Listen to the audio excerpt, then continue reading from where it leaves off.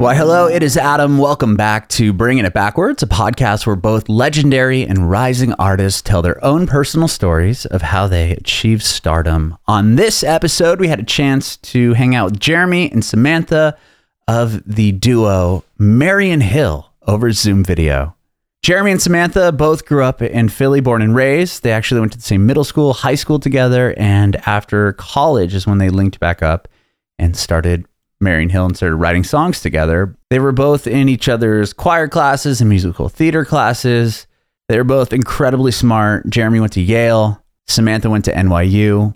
And they were both working on music kind of parallel with each other. It wasn't until Jeremy wrote a beat for a song which became Whiskey, and the two of them put it out on Hype Machine, reached out to some blogs. They put it out on Hype Machine, and it just went nuts. From there, it got some radio play, so we talk about that. Attracting the eyes of Republic Records, signing that deal, the success of the song Down. They talk about the highlights of Act 1, scoring the platinum record for Down, their second LP, Unusual, releasing an EP days after the world shut down with Was It Not. They put that out mid-March 2020. So no real way to really support that record, but they've been writing music throughout the pandemic, and they have a new album coming out in April. So they tell us all about that, with the latest single being Little Bit. You can watch our interview with Marian Hill on our Facebook page and YouTube channel at Bringing It Backwards. Be rad if you subscribe to our channel, like us on Facebook, follow us on Instagram, Twitter, and TikTok at Bringing Back Pod. And if you're listening to this on Spotify or Apple Music, we'd love it if you hooked us up with a 5-star review. That would mean so much to us. Follow us there as well. We'd appreciate your support if you follow and subscribe to our podcast, wherever you listen to podcasts. We're Bringing It Backwards with Marian Hill. And this podcast is about the both of you and your journey in music. And we'll talk obviously about the new music and how you guys started Marian Hill and all that fun stuff. Sounds great.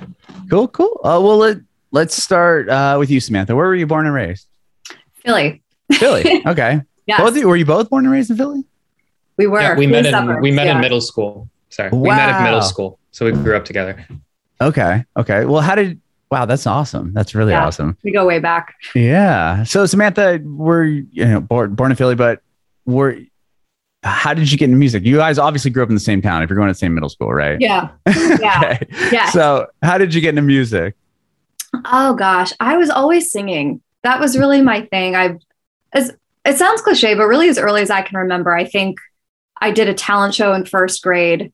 And my parents were like, "Oh, you can sing. So maybe you should take some other lessons and we should, cultivate this." And then I guess I really started taking it seriously in high school. I think is when I thought that I could really pursue music professionally, and, kind of the same thing, took lessons all throughout and started writing music, and Jeremy and I teamed up, in college. Okay. Mostly after, but started writing a little bit together in college.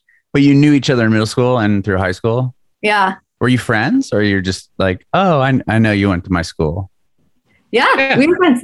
Yeah. We were in all the same activities. We were in choir together and musicals.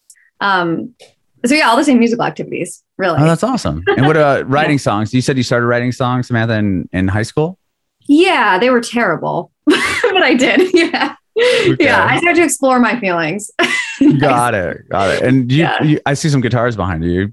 I don't know why. That really makes it look like I play, but I don't. Okay. Were you just writing? Were you writing on guitar at that age? A little bit. Okay. But again, I knew like 4 chords. It was pretty That's all you need, right? Was it 4 chords in the truth? 3 chords in the truth? Yeah, exactly. She's selling herself short. You can do a lot with a few chords. She can play much better guitar than probably the majority of people, I would say. Well, that's awesome. Well, that's very kind. I mean, the majority of people can't play guitar. So, I mean, it's that's a great point. Don't want me in guitar players. I did not say majority of guitar players. I said majority of people. Yeah. Okay. Majority of people. I like that. Did you guys play music? You said you're in the same classes, but did you play music when you started writing songs, Samantha? Were you guys teamed up at this point to work on music together or no? No. We I think in middle school and high school, it was mostly we would like talk about songwriting together because we were some of the only people we knew doing it. But I always feel like my experience was you have to like get comfortable enough songwriting on your own first to be able to really have a productive collaborative songwriting process with somebody where you're not doubting all your ideas. So I think for both of us, we were kind of like growing as songwriters in parallel for a while. And then when we'd kind of gotten it together, we were like, all right, let's try making some stuff together. Yeah. And we had a mutual appreciation, and we're listening to not completely the same, but we had a lot of musical overlaps in terms of artists we listened to at the time. And so that was really nice to have someone to talk to about that. For sure. And what about you, Jeremy? Were you born in Philly as well? Yep, Philly suburbs. My dad was the choir director at Haverford and Bryn Mawr colleges for a long time. He just retired a few years ago.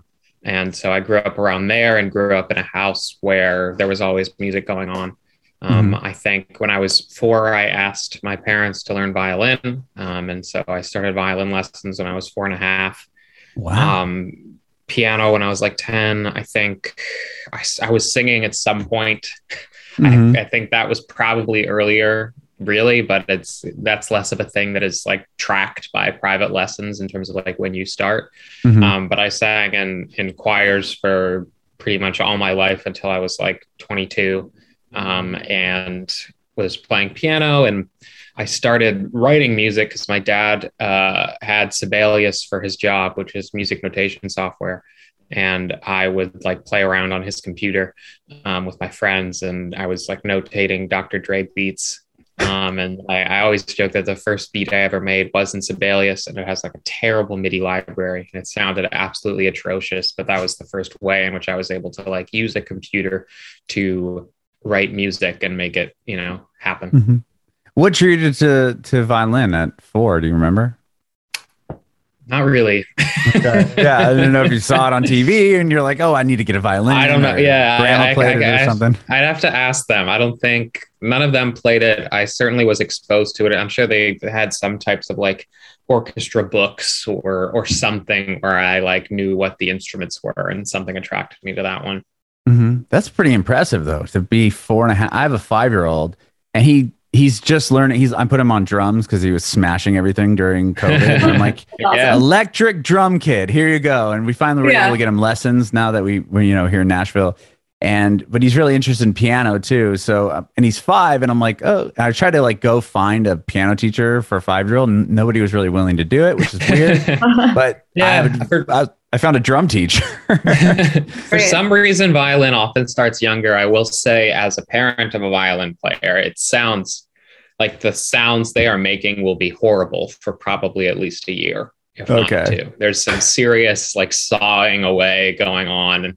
And it can, and also, I mean, just like the size of instrument they're playing on just can't sound that good, even at its best, because it's like this teensy little violin. Sure. But they say, and I guess I found this to be true, they say that it's really good for your sense of pitch to learn at a young age an instrument without frets.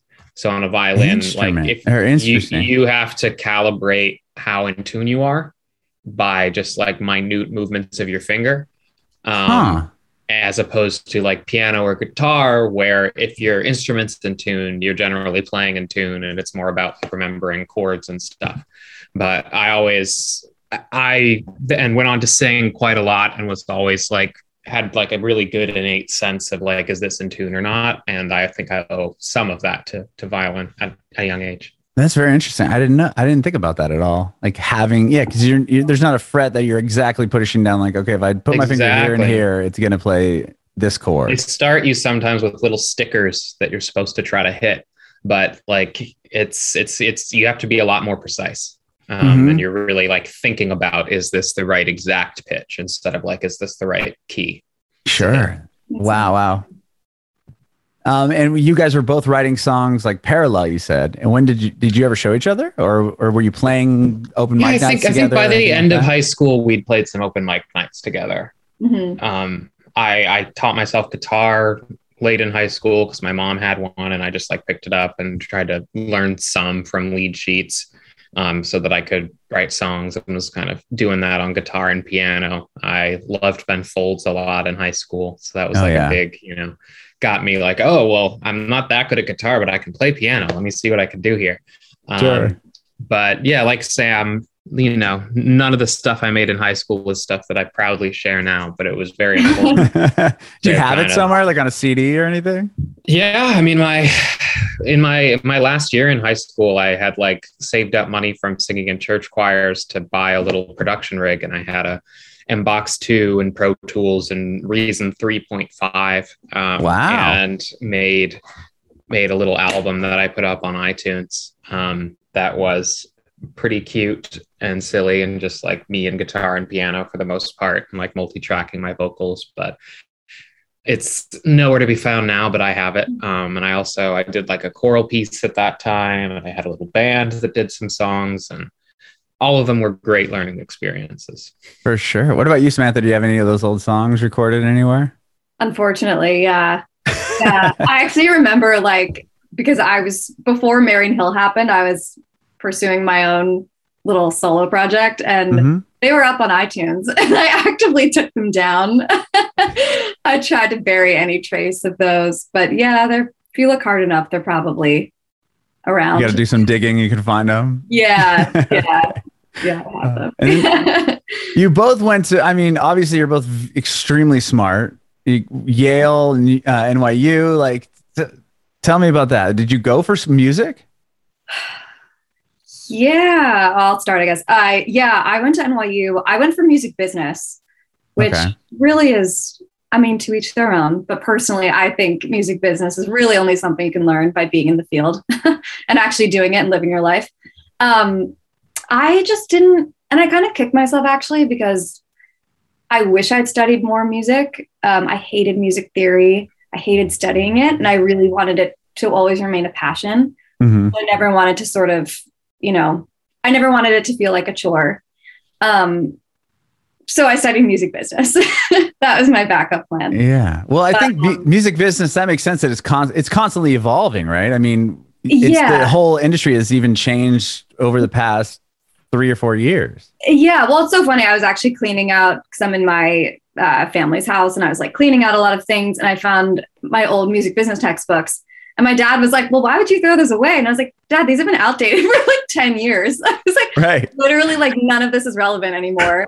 So that's great. Yeah. It's like, it's like having CDs. Like, why would you keep these? You could just, your phone can hold every record or CD you probably ever owned. Right. That's interesting how quickly it does evolve. And with that, it's very, very interesting.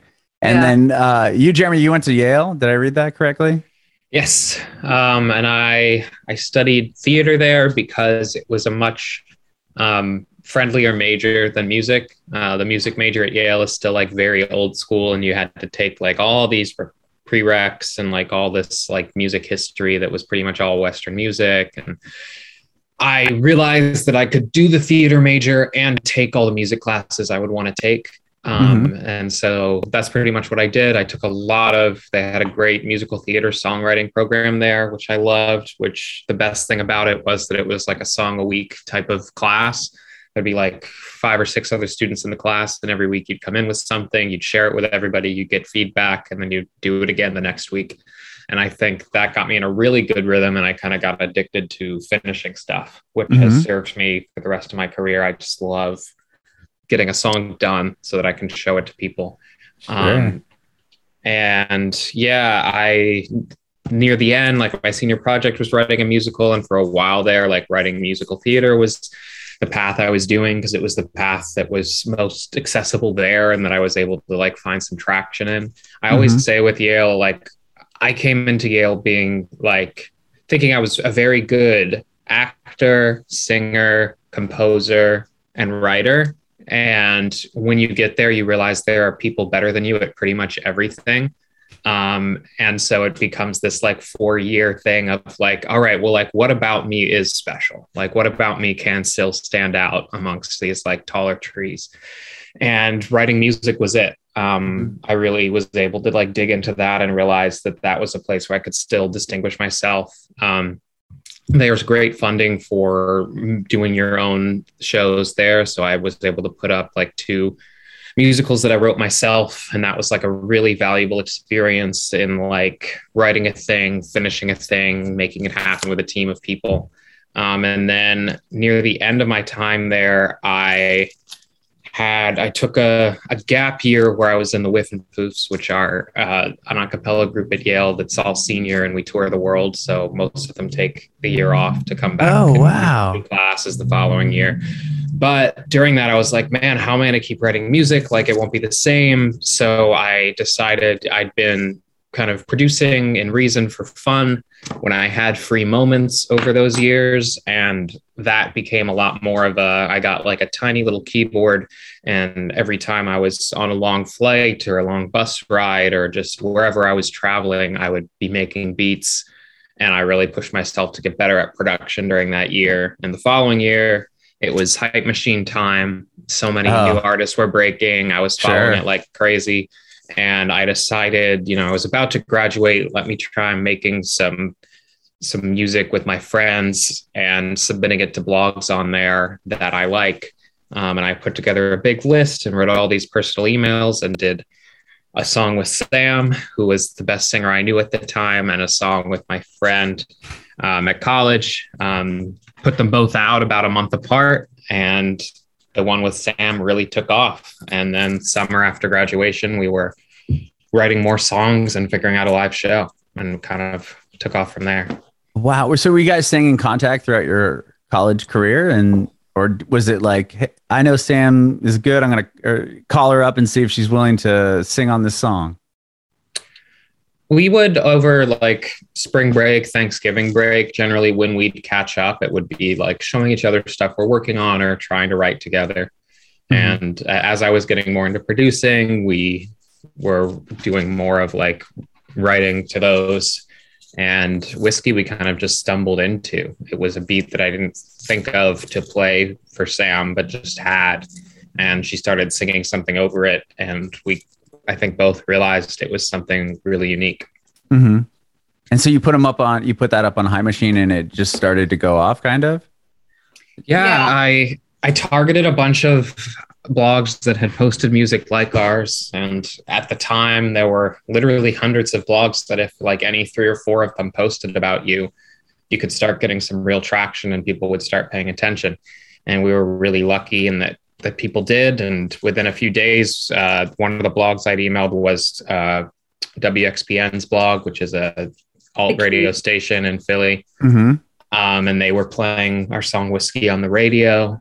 Wow. And then we were getting emails from managers and publishers, booking agents and labels, all asking for more songs. And at the time we had like half of another song. So we really had to get to writing. But it was a really cool time because the whole industry was just watching all of those independent blogs, and you could really, if you took the time to research and targeted people who you thought would appreciate what you were doing, it felt like you could have a real shot. Mm-hmm. Wow. What was it like to have your guys' song on the radio right away? I mean, maybe not right away, but to get it on your like a hometown station. Yeah, it was awesome. I remember I was catering at the time, and we got that email. And I think that was maybe the last gig I did. If it wasn't the last one, it was pretty close. I got that email and I was like, I quit. I was like, I'm done. Yeah, it was pretty exciting. And I always I like to tell this because I think it's funny, and I'm glad that Jeremy pushed through, because I actually didn't even want to release Whiskey. I was like, really? Yeah, I really loved it, but I just didn't really know what it was. I was overthinking it. And I was like, Jeremy, like, you're not going to release it. Like, who's going to listen to this? And he's like, no, I think it's great. I think we should. And I put up, I think I sat on it for a couple of weeks. I was like, well, I'm going to tune some vocals. I'm like, let's just polish it up. And Jeremy's like, okay. And 3 weeks went by and I did nothing. And he's like, I'm going to email some blogs now. And I'm like, all right, well, worst case scenario, they hate it. And right. Writes about it, I guess. So I'm glad that he was convinced otherwise. Sure. So once that happens and you start getting, managers calling you and all these eyes are on you, is that overwhelming? Like, are you thinking, how are we going to continue doing this? Or did you already have songs ready to go knowing like, oh, we've got this? Yeah. We definitely had to hunker down and write a lot. Yeah. I think it's interesting because I don't know if it was overwhelming. I would say, speaking personally, I think it was more exciting than overwhelming, but it definitely changed things because we didn't necessarily do this to start out. We didn't want to become a band necessarily. This was like a fun project. And all of a sudden, I think we were looking at it very differently. And I think we were lucky enough to be able to be in a position where we could be like, well, this feels cool. Let's see if people like it. And if there's enough demand for it, then we can really do the hard part of like committing to it and making lots of music and figuring out the band and really making it a full thing. But it was really nice to be able to have the luxury of trying it first and knowing that it would be well received. Like we were able to be like, people want us to play shows. People want to hear more songs from us. They're like, we just have to write them. And I think there's some pressure with that, but I think at the time it was mostly exciting. And at a time when we were both like recently out of college and there's lots of like, what am I doing with my life? And like, is this the right path? Like, am I making enough money? Like, how should I set myself up for success? It helped a lot in making those decisions. Like, I think it would have been a lot harder if we were just like, we got to start grinding and like doing shows and putting out an album. And we don't know if people will care. Like we were able to know that like when we do shows, people will care before we had done any of that. Yeah. It was such a unique time in the industry too, I think, to be able to launch like that. Sure. And at that point, when you were submitting the song to the blog, was it like, were you going by Marian Hill at the time, or was it like, here's a song for? Okay, so you kind of had. It's also like we threw the name together. You know, we were like, we need something to put on this. Let's put together our character names from a musical we were in middle school. Something that sounds kind of cool. I always think it's so silly. It came from names, but I thought Marian Hill sounded like some kind of like location or something, and just a vibe. That's what I thought. Thank you. So many. I thought it was like your middle school or something. Yeah. So many people just think it's like they'll be like, "Oh my God, Marian," and it's funny. I can't even get mad at it anymore because I'm like, whatever. If you're a fan, you're a fan. But to come back to your question that started it, we made that name and sent it out with the music, and it was all kind of a test balloon. Like, let's see. And then it became like, I think like definitely a few years later, we were like, like Marian Hill is our whole professional identity. Like, will you look at that? It's really wild. Yeah, but it's definitely overwhelming, I guess, in the sense that we very quickly started to get a lot of questions and emails and offers. And we realized that we very quickly had to build our team and figure out, you know, what that was going to look like and, you know, what sort of like music next 6 months look like. Musically, we were writing a lot, but like we were, you know, it was a year in which we didn't have the full luxury of just writing a lot. Like Sam was living at home. I was living in New York and like doing various on the side jobs to like scrape by and like taking bolt buses home to write with Sam.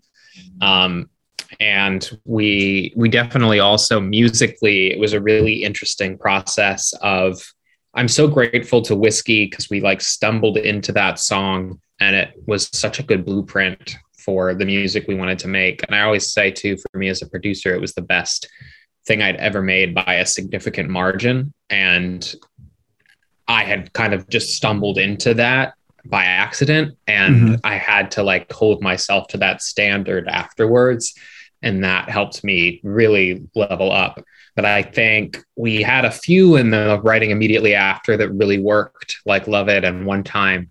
But we also got to a point where, because it was so new and we were so thinking like, we've got to write it so it sounds like Marian Hill, we got to a point where like everything was sounding a little too similar.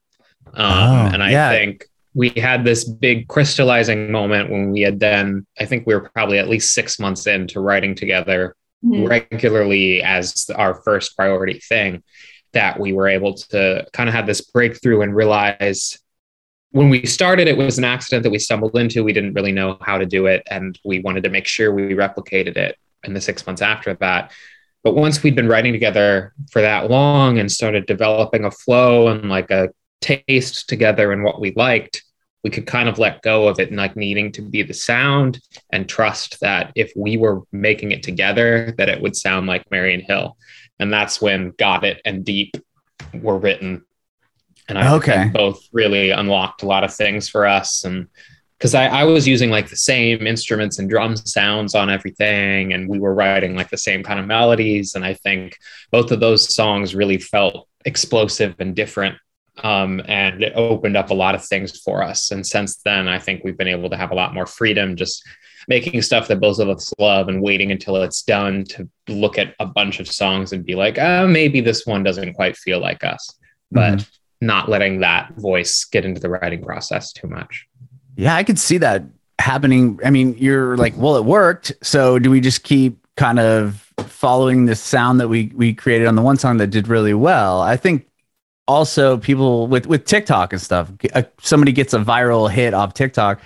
I would imagine it'd be hard not to be like, okay, I need to do this because that resonated with a bunch of people, like to try to almost like go back and replicate what you had done. It's a real balance, finding like ways to continue the spirit of the thing that people really connected with while not just remaking the same thing, because it just dilutes every time the more people get used to it. And you put out, was Play the first EP you did? Yeah. Yes. Okay. And that signed you, did you sign to Republic on that first EP? Well, we did that first EP. The biggest thing that happened with that first EP was a Vine. Thank the Vine gods. Oh, really? Time. There was a bunch of, I always joke that a bunch of young teens in 2014 discovered that Leonardo DiCaprio used to be like very dreamy to our music. It was just this like quick like fan cam Vine of Leonardo DiCaprio in Titanic, and I think a bunch of people were like, "Oh my god," because he was already kind of like 90s Leo. Yeah, right. But that gave us our first like serious iTunes check, and we took our parents out to dinner. And soon after that, we did the singles "Got It" and "Lips" with Psy, which was a blog that had written about us a lot. And those got It, I remember, got picked up on on Today's Top Hits on Spotify in like 2014, when it was all incredibly new. And we were like, oh, what is this Spotify thing? I guess this is cool. And it was really off the momentum of that and the one-time Vine that we were able to sign in early 2015.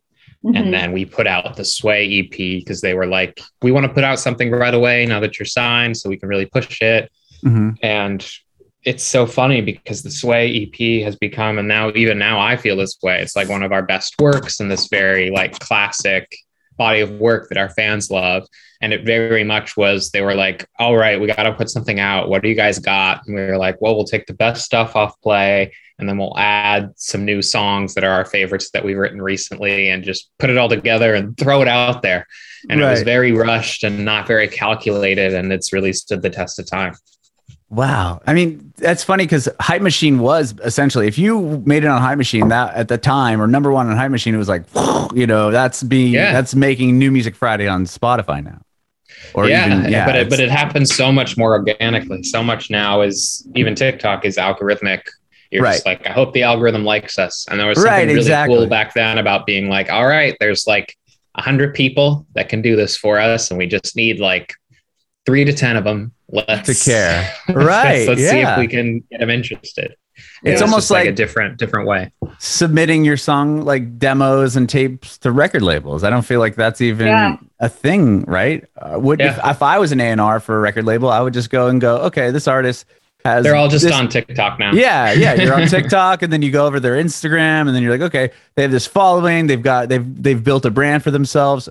I'm going to invest in something that's already working. Why am I going to take a chance on something that's not? Yeah. Now that there's numbers for everything. There's it used to be, I feel like there were numbers for sales, but those were like industry news. Like we would kind of know like how many sales like Nelly and Eminem had, but like you only really cared about those types of numbers if they were already huge. And now it's like everybody on every stage, everybody can see, all right, what's the follower count? What's the monthly listeners? Like, I don't know if you have enough. Like it's very, you think you know everything already. So there's far less incentive to like trust your gut and your taste on something when you can just always go for the sure things. Right. Yeah. It's so different, especially with TikTok. I mean, that's like a focus group in itself. You can put a song on there and be like, does anyone care? Well, let's see.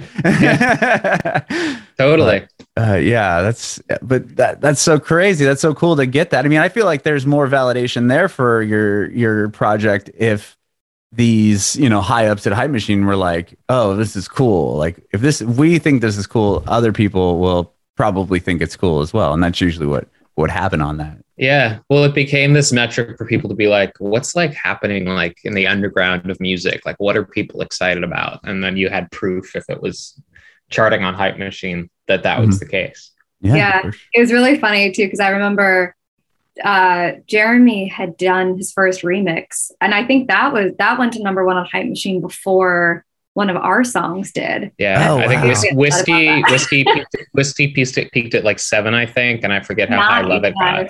Yeah. And I was very upset. I was like, this is unacceptable. And then thank God, I think Got It was either Got It or Lips, maybe Got It because it's released first, was the first song of ours to reach number 1. I was like, yes.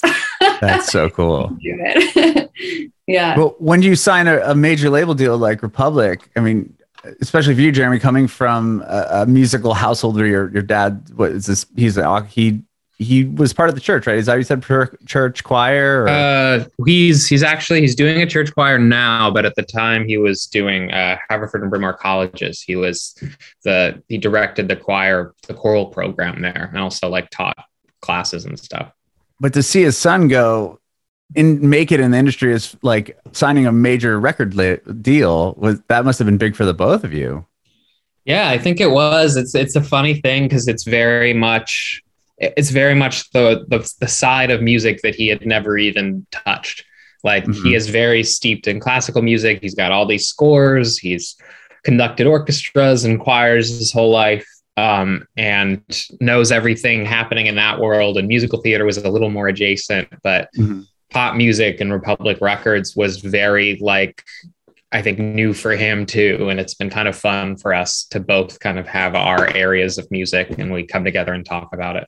That's so cool. And for you, Samantha, you had a degree in music business. Was that, you could probably utilize it at that point, right? I mean, you're still fresh or the knowledge was fresh. Yeah, I would say in the very early days, like I could certainly navigate certain things. I had the general knowledge of what we were looking at and sort of how the process should go. So yeah, I would say I probably don't lean on it anymore, but certainly starting out in 2013, 2014, it was helpful to have. She definitely taught me what publishing and master was and how this whole arcane system of music ownership and monetization that we have works. Well, that's great. That'd be great information to have because a lot of artists lost everything coming up, right? They would sign deals and lose all the rights. And there's a bunch of even bands that were signed to indie labels that were getting screwed when it comes to that. I was probably overly cautious. I remember actually sitting in an early meeting with Republic and one of the A&Rs, we were sitting in a room together and I was like, don't shelve us. I was like, I'm pretty. And he was like, that doesn't happen. I was like, I don't know. I've heard horror stories. Like, Yeah, I was like, I think it does. Don't lie to me. Right. I don't want to sign if you're not, going to believe in us and get behind the project. So, and it was fun, but yeah. That's funny. And you made with one time you made it back on to alternative radio, didn't you? Was that the next song that made it onto the radio? Yes, I think so. Because that was the big one that they were pushing. One time? Yeah. One time. Oh yeah, that's the one. Sorry, I didn't hear. Yeah, one time. One time. Yeah. I'm from the radio world, and I was working in I might have been in San Diego at the time. We play. I remember playing Marian Hill on your record on the air. Awesome. Well, thank you for that. That was definitely, that's so cool. Part of I think every artist who's been signed can relate to the honeymoon phase. But like when you first get signed, there's this kind of like, let's all do this. And the whole label is really galvanized. And I think it helped that there was already momentum around One Time from that Vine, but the radio team immediately got excited about pushing us at alt radio. And that was a really fun, it led to a lot of great shows. Like we're able to play in cities that we never thought would matter, but like Kansas City, the Buzz there always played us a lot. And now we have like a built-in crowd of like diehard Marian Hill fans in Kansas City just because of that. And some really cool things have come from like the alt radio communities that supported us. There's a lot more willingness to take a chance on new stuff on alt radio, it seems, than a lot of I think Kansas City, that station in Kansas City is like one that is a real tastemaker station where they will play stuff. You know, once you get into the station San Diego I worked for was independent, but I used to work for a alternative station in San Francisco, and they were owned by CBS, and it was a lot more like, you know, we're not going to add a record unless we know it's doing things elsewhere. And totally. I know Kansas City, that station is one, their program director is very hip on just, I'm going to try. I don't care. We'll see what it does. If it doesn't work, then we'll pull it. But if it, you know, they can break so many more bands taking that approach. And I think they relish having that opportunity. I know when we were there, everybody was talking about how Glass Animals they'd been playing before anybody else. Yeah. But they really enjoy that and wear it as a badge of honor. And I think it makes sense with Kansas City. They're a city that a lot of people kind of write off and don't think about, but they have a lot of pride in like having their own culture and being ahead of things. Yeah. When I got to the music programming side of the industry at the station I was at, I didn't realize that. I'm like, wow, like this station can't like my program director at the time was always like following that station. I'm like, that's like such a small like a smaller market than San Diego and way smaller than San Francisco. Like, why are you watching this? And he's like, because this guy takes chances. Yeah. If it's working, then we'll follow suit. And then we ended up playing Down also. I remember that as well. Thanks. But that song you got a platinum record from that. Yep. Yeah. Tell me about that. That's huge. Well, so to start the Down story, I always will remember we were taking an Uber home from the studio when we were writing Act 1, and the driver asked if he could hear our stuff, and we played him One Time and Down. We were like, we'll show you like one song that's out that the people seem to like, and then we can play you something that we just like made last week. And he liked One Time fine, but was very like, what was that? What was that other one? Can I listen to that other one again? And we were like, sorry, it's not out yet. You'll have to stay tuned. But it definitely, I remember just like it having that kind of effect early on of just people being like, wait, what was that? I need to, we had a feeling it was special, and we started our album with it. And we actually I had a big fight with the label because I wanted to put this song, I Want You, at the end of our album. And because I thought it fit really well narratively there. And they were like, we've got to put the singles up at the top because it'll stream better. I held my ground. It was a big sticking point. And then Down was the first single. It did something, but it didn't do a ton. And then like a whole full year later, this Apple commercial thing happened and everything blew up. And now it is by far the biggest song on Act 1. And it's the first track. So it all worked out. That's so cool. That is so cool. And at this point, like when you're getting the radio play and you're, platinum records, and doing the radio thing, are you getting put on big tours? Are you, especially with the Republic, are they putting on you with their artists and kind of having you open for them? Or like, how did the live aspect start? I actually don't think Republic was too involved in touring. Okay. That was mostly, that came through our booking agents. We were with Paradigm at the time. We've since CAA, but yeah, they're huge. Yeah. But we're with, and everyone, there's, everyone sort of shuffled around. But yeah, we definitely did. I mean, Republic put us in rooms with a lot of pop radio stations, and we played showcases and things like that. But the touring front was mostly handled through booking. I would say. I think we were really fortunate. Our manager came from a booking agency background. So we were like building the touring thing on that side of things already, but even before we signed. And when we signed, we were playing more of these alt radio shows and things, but we made a point of trying to do our own headlines on our own terms, and we were able to scale that up gradually in a way so that when Down was happening, we were doing our biggest headline tour to date, and we had a tour bus. And we've done a few opening gigs over the years. We opened for Alt J for like a few weeks of their US tour. That's amazing. It was really cool. Those guys are great. They were so nice to us, and we all hung out at the end. But by and large, we've done a lot. We spent a lot less time opening than a lot of acts have. And I think we're really lucky. That's really cool.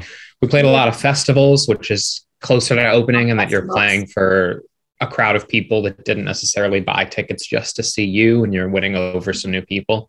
And we love that. But the touring that isn't festivals for us, the vast majority has been headlines, and we're really lucky for that. Yeah, we were never a band it's funny because we were on the road a lot and we were constantly traveling. But if there were bands, I remember one of the first times we sort of talked to Glass Animals. I think they'd said they'd been on the road for a year and hadn't been home. Two or three. Wow. It might have been, yeah. And we were lucky that we always sort of got to take a break and come home for a minute and then go back on the road, because we mostly stuck to festivals, radio shows, and our own headlining tour.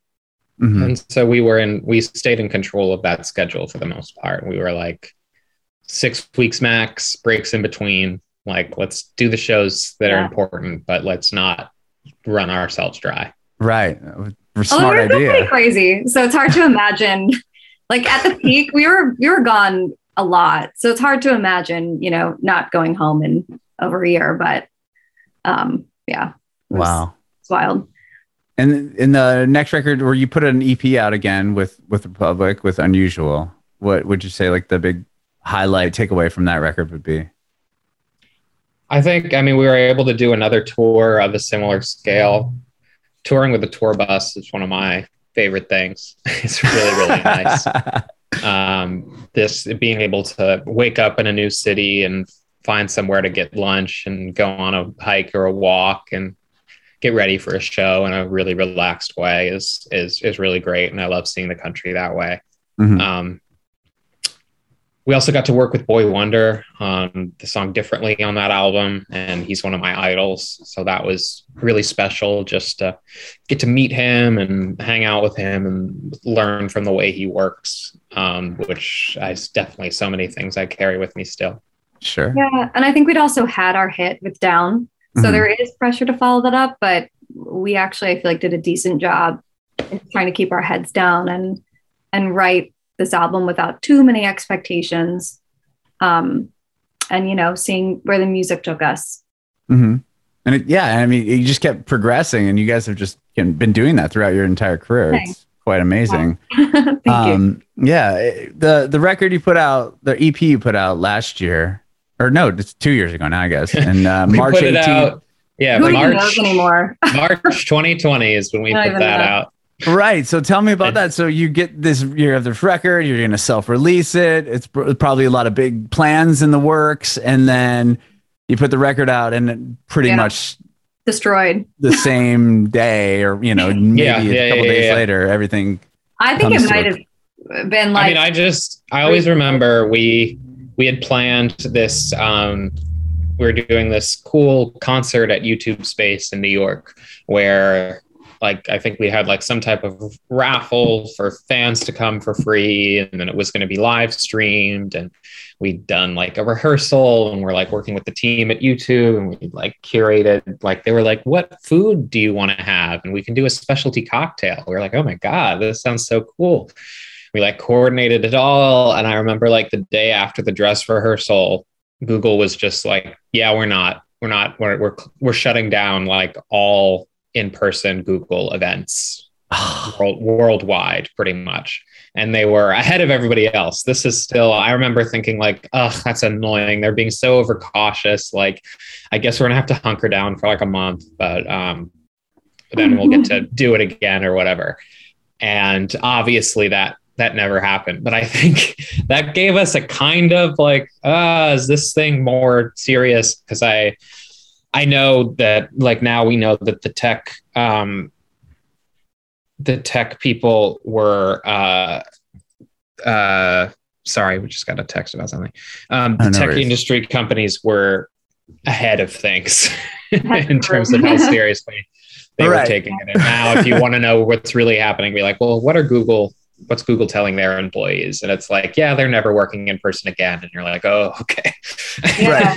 It was hard though. It was a weird time because 2019 was a light year. 2020 was really supposed to be the year that we did a little tour in support of this EP, just to sort of get back on the road and then release our album and, sort of get back to the grind and promotion. And we obviously, along with everyone, really had to recalibrate. And now it's been 2 years, really 3 years since we've done, a longer tour and have been able to promote our music the way that we had been used to. Jeremy and I aren't big on TikTok. We're not like, we'll do the necessary work, but we're certainly not like a social media band per se. I don't think that's where our comfort levels lie in terms of music promotion. I think I'll speak for myself trying to get better at it, but it was definitely hard. We had to really take a second and, look towards the future. Sure. Right. Well, over the course of the quarantine, were you working on this new record throughout that time? And what was that like? You have some great, features and stuff on the album. Were those things that you were able to do in person, or like, how did the record, go? Yeah. A ton of it was finished remotely. I think we before the pandemic had been writing a lot. So there was like a pretty big vault of songs that we could kind of pull from. But we definitely went from a place of being like stressed out about how the EP was going to go to being much more in a place of like working on this album is like the only good thing in our lives. Right. And it was dark. I think it motivated it motivated us to really take it, really appreciate it in a new way. I think it's easy when you're a band for a while to take for granted that you're going to be able to do it, and then when you can't do anything, it really brings things into focus of what's important. I also, at the start of the pandemic, had this weird thing where through home workouts and video games and working a lot, my hands started hurting, and I've had chronic pain in my hands where I was unable to make music for like 4 months. And then when I could again, it was like painful and slow. And I actually just had surgery last week on my wrist, which is supposed to fix everything. And I'm feeling very good about that. But it was a really dark time. And the music we were making, once I was able to come out of that, was just like hugely valuable in terms of just like bringing joy into my life again. We wrote a bunch of new stuff, some new songs that are really special. OMG, which is my favorite single that we've put out so far from the album. And the I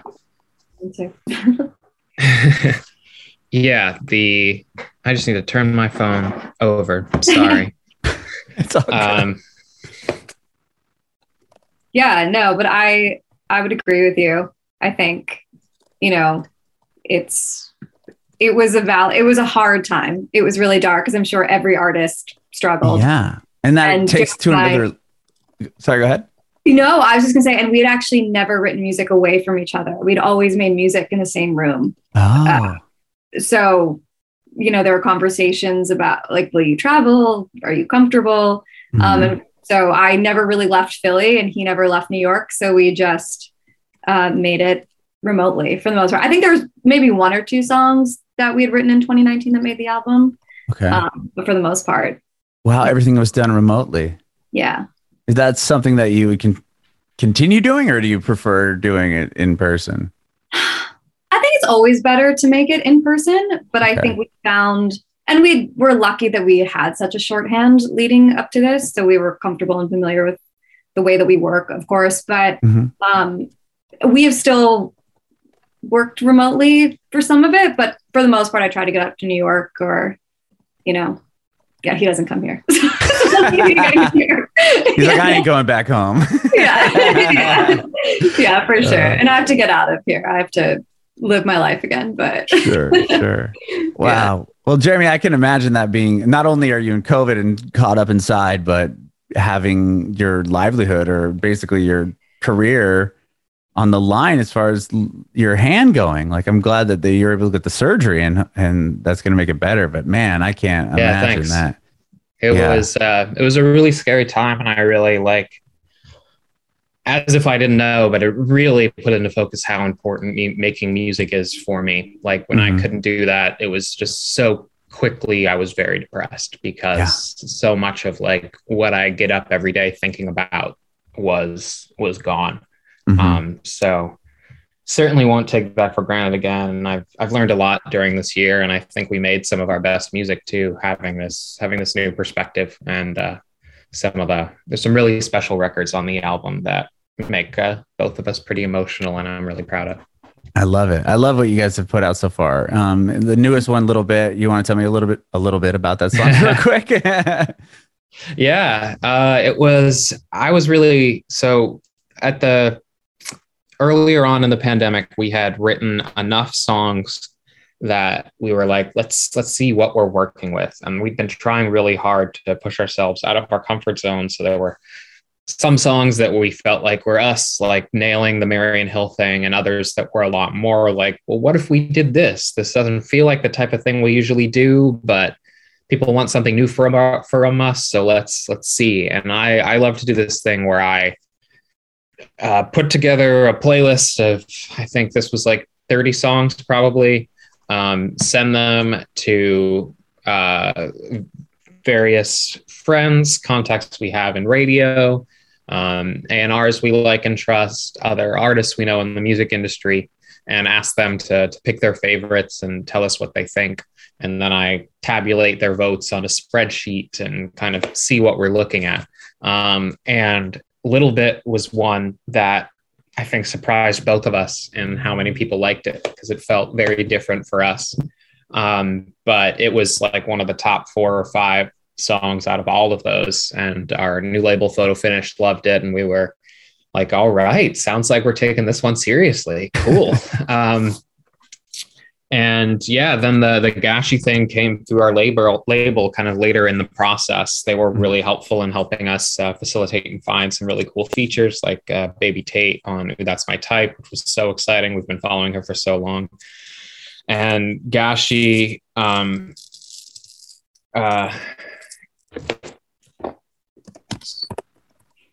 I think he's doing like the album stuff. Actually, we have deadlines. Oh, sorry. I only have one more question after this. No, it's curious. Fine. No, it's fine. No, Gashi was incredible, and he brought so much. And I don't think we'd ever had. Oh, we did work with Big Sean. He did a remix of Down, but it was really refreshing to get his take. And we feel like he added so much to the record that I know I didn't anticipate. We heard a little bit. We're like, yeah, it's great, and they were like, well, what about having a feature? And he can't imagine anyone else on it. He's been great to work with, and he's so talented.